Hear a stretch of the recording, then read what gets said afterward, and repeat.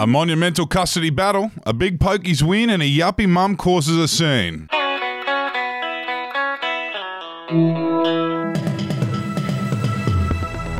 Those are the stories we've got coming up for you on this pleasant autumn Monday morning. My name is Wendell Hussey. My name's Clancy Overell. It is the 17th of May, and this is your Daily Batuta.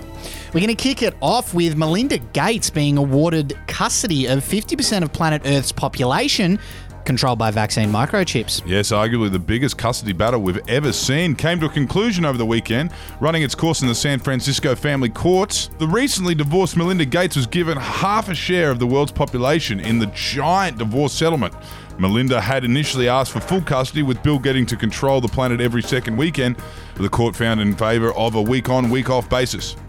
Some news from back here in Australia, and conservationists have updated local sea life diet requirements to now include carelessly tossed cigarettes. While evolution often takes hundreds of generations to occur in nature, experts have recently revealed that our very own underwater life has begun adapting to the changing environment around them a lot faster than we first predicted.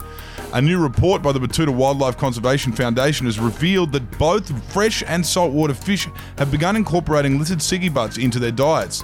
Biologists say while it is impressive to see the ecosystem evolving like that, it's not actually ideal, as the butts kill the fish off pretty quickly.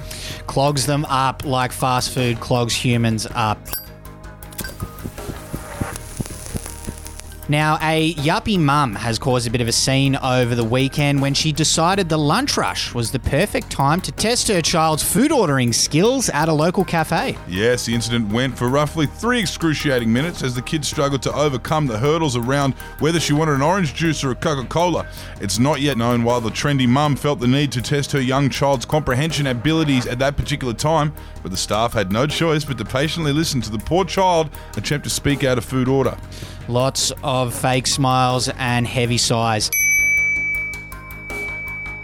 Our quote of the day today comes from Charlene Cafferty, the organiser of our very own Batuta show, who made a big announcement this morning. She said that, after cancelling the show last year, we have decided to come back bigger and better than ever, and can confirm that Monster Truck Mania will be putting a show on the Saturday night of the event. Coming all the way up from the Big Smoke as well. It's a great get for the town and the show organisers. Congratulations, Charlene. Round of applause from the Batuta Advocate. Well done, Charlene. I'll be there in the front row. That's it for us today. Have a great day. See you tomorrow. Hooroo, hooroo.